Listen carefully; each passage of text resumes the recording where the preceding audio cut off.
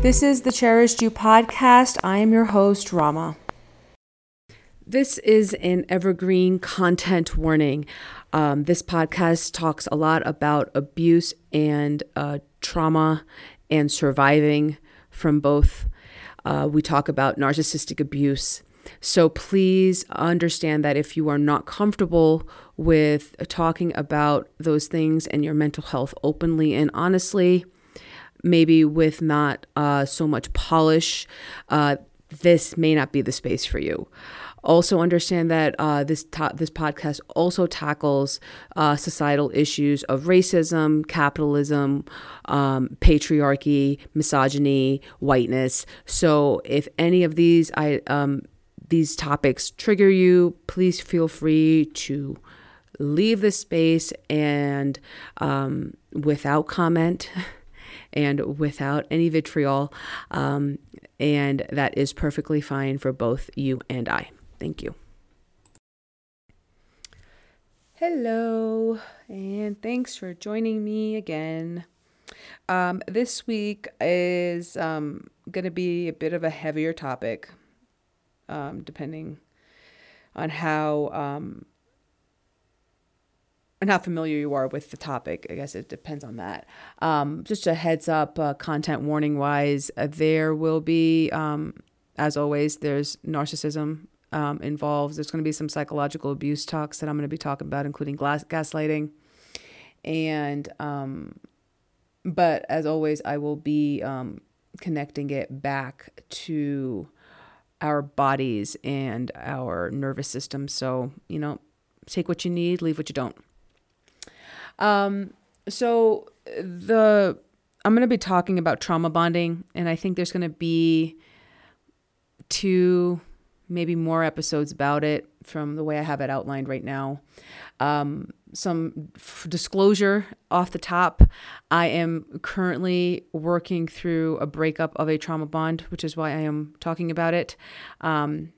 I am not talking about the rawness when I'm in the middle of it, but as I am making headway through each part, I am going to discuss it. Again, it goes back to when I was talking about money trauma. There's a lot of information about what these, what a topic is, what it looks like, all that stuff. But I think that, I've seen and heard a lot of stuff about people breaking up from trauma bonds. This is not even my first one. This is my second one. And it's, one of the episodes will be about comparing the two because I think it's fascinating now that I've starting to kind of dig deep into that. But what I don't see is a lot of actual exploration of what the process of breaking up with a trauma bond is like. And also like what the inner work looks like to make sure you don't do it again. I didn't think after my last one that I would go through another one, which is so now looking back, it's such a childish response. Be like, I know I got it this time, so I'm not going to do it again. Of course you will. Because I guess a preview of when I talk about the comparisons on my trauma bonds, the first one had to do with my dad, and this one had to do with my mom. And I think it's funny that I had to go through them separately. And I say funny like haha, but not actually funny. And it is interesting how very different yet similar they ended up being. So I'll dive into that later. But for this episode, I'm really just going to kind of share what the breaking up, like in this void that I'm in right now, where I am, I see the bond for what it is, and I'm still working through the loss of the attachment on my end. I'm still working through all that. But also having gone through the bulk of the feeling that I'm going to have to do. There's, little spurts here and there that are coming up now, but the big bulk of it, the large chunks of hurt and grief, I have thankfully been processing at an okay rate for me, considering how much hurt is coming up and how much grief is coming up. I've kind of tapered it for myself so that it's not too much at once, so that I'm still kind of functional for the rest of my life. I got to make sure that my emotional processing fits in with capitalism, and but it's still really painful, but it's getting better. So that's why I feel like I'm in a place where I can start to talk about it now and at least talk about what I've already been through. Just, I guess, some nomenclature off the top. A trauma bond is usually a form of a relationship that happens between highly sensitive people and narcissists, or at least people who display heavy traits of narcissism. That is what happened to me in both times. This last time was... it came in a package that I was not expecting. I did not see it for what it was, because off the top it looked like I was looking at the wrong thing. So there's this joke at my job that we have that you sometimes don't see the thing that's right in front of you. Like we'll all be looking for something, but it's right in front of our faces, but we won't see it until somebody points it out and be like, here's what you're looking for. And this is, this trauma bond that I'm coming out of now is very much like that. If I had been a friend of mine who saw what was happening as I was experiencing it, I would have shooken myself until I saw it for what it was, because if it was a third party, they would see it. Me being in the middle of it, and the circumstances around myself at the time, I had been 2 years out of my last romantic relationship, but I was only 3 months, or even less than 3 months, actually. It was more like two months almost, since I had gone no contact with my family and left my family. And that, not understanding at the time how pervasive and how quickly trauma bonds kind of get formed, I looked at the wrong timeline. I was like, oh, I'm 2 years post a romantic relationship. I can get into another one now because I've worked through all that stuff. Not understanding at the end of that trauma bond that I had not worked through the trauma that had caused that bond, the first one, to have been created in the first place. So when this one happened, and I was so fresh out from leaving my parents and going no contact with my family, and being really, truly feeling alone, for the first time in my life. It's one thing when you do stuff by yourself, but you know, at least intellectually, that there is a family that you can go to if shit hits the fan. This was the first time where I didn't have that. And I was incredibly dysregulated, even though I was working on getting myself back, but I hadn't reached it yet. I had a lot of big changes happening at once. I was starting a new job and moved back to a new place, figuring out housing and all that jazz. And so when this relationship, and I put that in quotes, by the way, this quote unquote relationship presented itself, I wasn't looking at the right thing. And so I fell into it. Superficially, there were a lot of things that were attractive to me, and I went with that. And I could tell now in hindsight, that was a lot of ego on my end. I was looking to make myself feel better. So it felt nice to have those superficial qualities kind of checked off on a list. But early on, and I remember this clearly because I was still journaling at the time. I was doing all of my self-care things at the time in the beginning, that there's record of it. And I also, remember my own experience. And looking back on it now, there were some very clear red flags that came up for me and signals from my body, very, very strong ones that I could not ignore that came up for me that I ignored. It was a conscious effort to ignore both my gut feeling and my body sensations. So I completely dissociated myself, from my body, to even start this relationship. Because, and all of that came from, there was this underlying trauma, wound that I was carrying of abandonment and being alone. And logically, cerebrally, at the time when I felt my gut feelings and I saw the red flags, and then I was having these physical sensations in my body, and I ignored all of those because I thought I was being judgmental. Because the way I justified it to myself at the time was like, Rama, you're going through this really big shift in your life where you're going away from your parents and you're dealing with a lot of this shit. So you're going to see red flags in places where they aren't necessarily any. So I ignored them, willfully ignored them, even though they were right in front of my face, because I was convinced that my body was overreacting. And here's the thing. Looking back on it now, having worked through a lot of the pain that I dealt with in the last 3 years, what really kind of sticks in my mind is that how easy it is to convince yourself that somehow your body is wrong, even for someone like me who understands that my body is never wrong.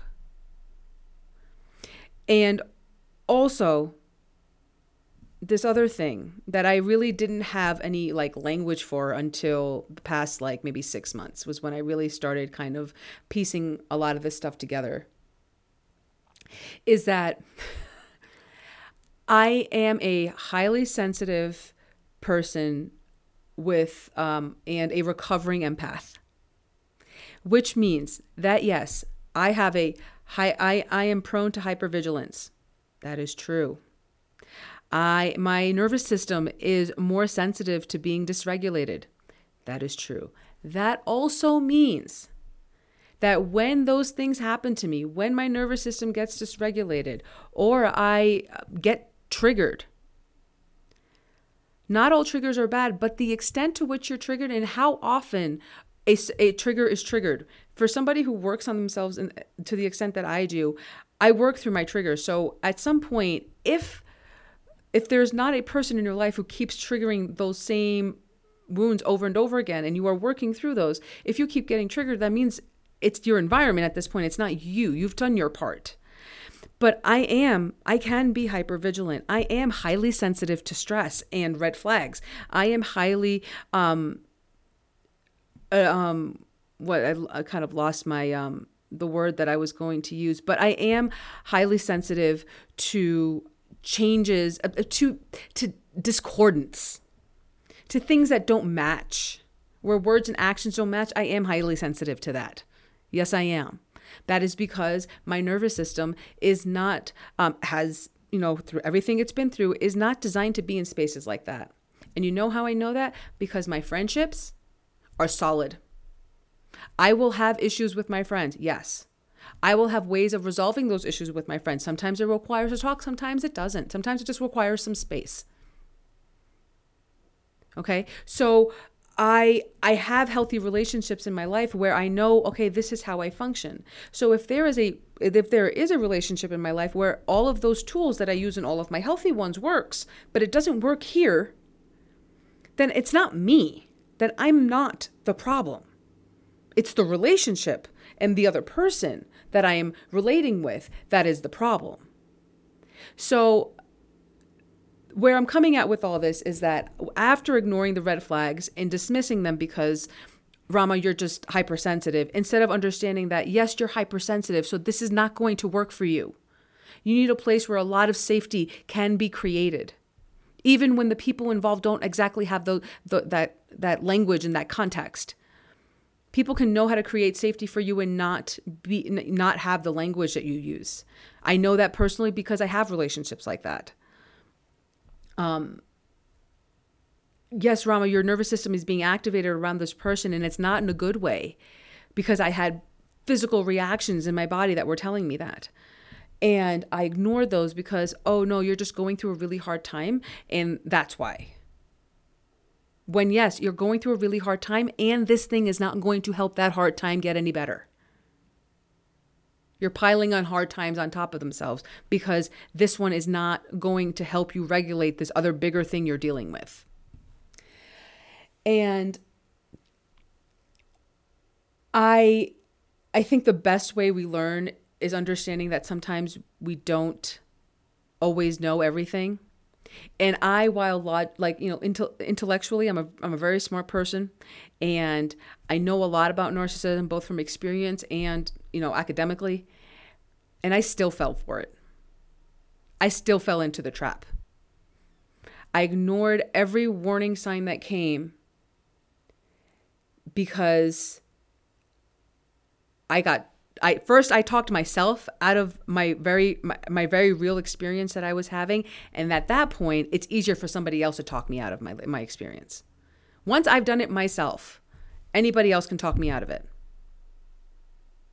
Even though I was having such visceral reactions to things that I know normally I didn't. I did not give myself enough credit that the work that I was doing was working. I figured that if I was being triggered this much, this often by the same thing, that it was a me problem. Because the other person never really took accountability. They just shifted it. Or they faked accountability, but never actually did anything, which is why I was getting re-triggered. And discordance was a big thing that I ignored. Like the energy, and what's so funny is that I have my journal entries. I have the stuff that I recorded throughout all that time that I never posted, that I have, that I've been going through, and just, remembering my own experience. And all of it really just comes down to I didn't trust that this thing that I had been, this work I had been doing on myself for 10 years was working. And I didn't trust my body because I thought that it was just too overstimulated. And instead of giving myself some space and time to kind of figure it out and to really see what's going on, I ignored it and went headfirst into something that was so not going to help me in any way. But having kind of processed the really big emotions out of it, the biggest wound that came up for me, and understanding that the trauma bond is not with the person that I was with. The trauma bond was with my mother. And I was trying to get this person who was so much like my mother to see me and love me for who I was, when they are fundamentally incapable of doing so. But if this person could, who was like my mom, then maybe my mother could. Or at least at least I got this person to do it, so my mom's just the problem. There's all these justifications that go through your mind when you're trying to work through all this stuff. But the biggest part of the wound, and I know that I've had this, I had this with my parents, with my mom in particular, because it's such a defining trait of narcissism. But it was the fact that I was real and they were not. And there was all the things that I thought were real, all of the experiences and feelings I felt that I thought were real, none of them were real. They were only happening for me. They were not happening for the other person. There was no shared reality. And that is the part that I am currently at right now, where I'm like, Okay, at some point, I have to forgive myself for being real around people who just couldn't or don't have the ability to do the same. And I mean, the biggest part about trauma bonding, and I saw my, like, again, like, I've been reviewing myself and trying to understand.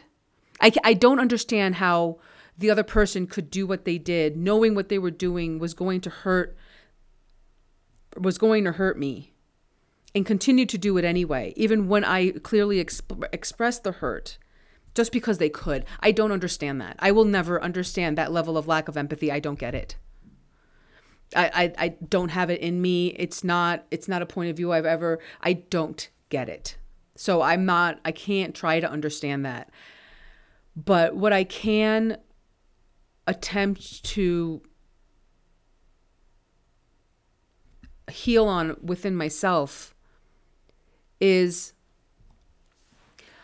understanding that what I bring to the table regarding authenticity and truthfulness and being genuine is not something that will be tolerated by a lot of people. Which explains a lot, because I don't have a lot of friends. I never needed a lot of friends because I really just wanted the good kind. You just wanted the ones of people who would see you for who you are, and you don't have to act in front of them. That's the ones that I wanted. But those same qualities that I value in myself and what I value in my relationships is not valued by all people. It's scary for a lot of people. And with narcissists in particular, who are always just playing a role. They've always got like the array of masks that they got to put on to go and do the thing that they got to go do now to get whatever it is that they need. And so they don't have any real sense of self. So somebody who does have a sense of self, even if it is a little wobbly, but I have a sense of self. I know who I am, what I stand for, what I do, because I built myself from scratch. When push came to shove and I had to work on myself, I built myself from scratch. So I know who I am and what it is that I am striving to be as a person. That will trigger somebody who has no sense of any of that. If for anything, to be around it a little bit so that you feel like maybe a little bit of that shine rubs off on you. And while I don't understand how somebody can purposely hurt someone else just for the hell of it, just because they can, I don't understand that, and I never will. I am hopefully getting better at understanding the wounds I was looking to heal by going into this relationship and trying my best. I really did. I used every tool I had in the book, but your tools aren't going to work if you're just working on the wrong project. It's just like, if you don't need a hammer here and you've got your hammer, but hammer's not needed because it ain't going to work here.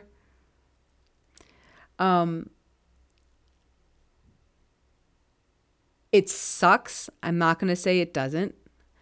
I am glad that I got through all this without crying, because that means that I've worked through a lot of the heavy emotional part of it. Sometimes it comes in bursts, but it hasn't. Talking about it right now hasn't triggered anything, so that's good. For me anyway. That means I'm moving forward. But it is not a lot to ask that your relationships mirror who you truly are. And my lesson from all this right now is, do not compromise on that. Because most people don't know who they are, so compromising is not really something that they would understand. You can't compromise when you don't know what it is that you're compromising on. But be with people who match your energy. Like, that's a really big thing. And I have consistently, and there's such few exceptions that I can literally count them on one hand.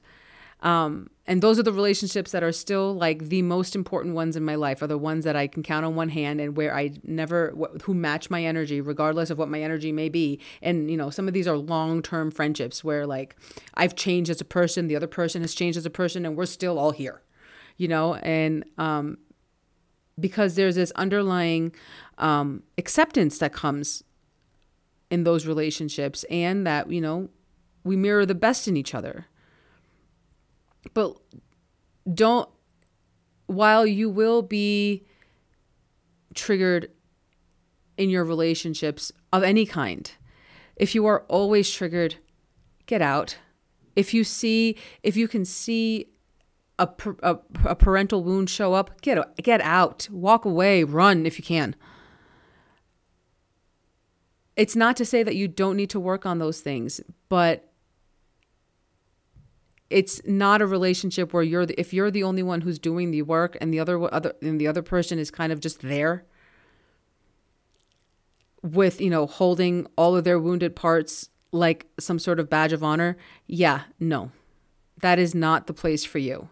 If you are somebody who works on yourself, you deserve to be around other people who also work on themselves, because that's where you'll get your needs met. That's where you will feel validated and seen and held and cherished. That's where all of that will happen. The magic of relationships happens in places with people who match you. And it doesn't have to look the way that you do it, but they match you. In the important places, they match you. Like I said, there's going to be more to this as I continue to work through it. Mostly I'm just glad I got through this thing without crying. So that's always good.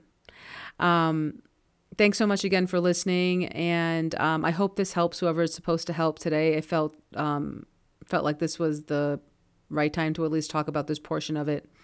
And I will talk to you guys next week. Thanks so much. Thanks so much for listening to the Cherished You podcast. If you could please leave me a review, subscribe, and share. It really helps get the podcast out to those who it will help the most.